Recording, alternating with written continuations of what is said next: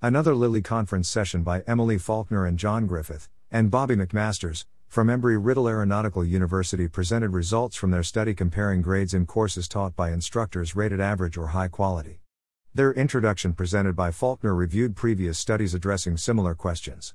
For their study, they analyzed 9-week terms offered in 4 modalities at a university with non-traditional students, 50% military, average age 34, most employed. Faculty studied had to complete a course and yearly observations by the department head.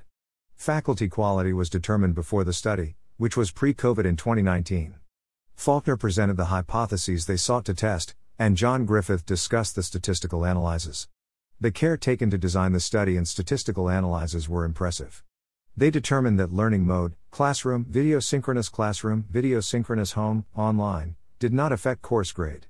Grade distribution and pass rates were also not related, statistically, to the distance course modality. After controlling for modality, they analyzed course grades for instructors rated excellent or average.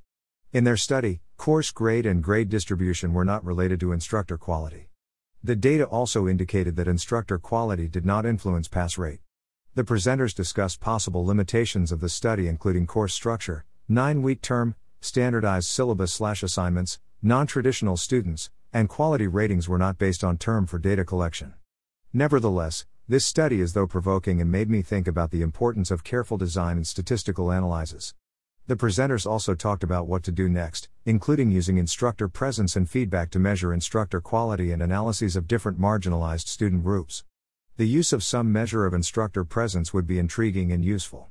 I wonder what instructor behaviors related to presence positively affect grades in this setting. Does instructor quality influence student grades in online course modalities? Maybe not if the courses are standardized and instructors all take a teaching course. Or maybe it depends on the age of students. Faulkner and Griffith from Embry-Riddle Aeronautical University discuss their intriguing study results.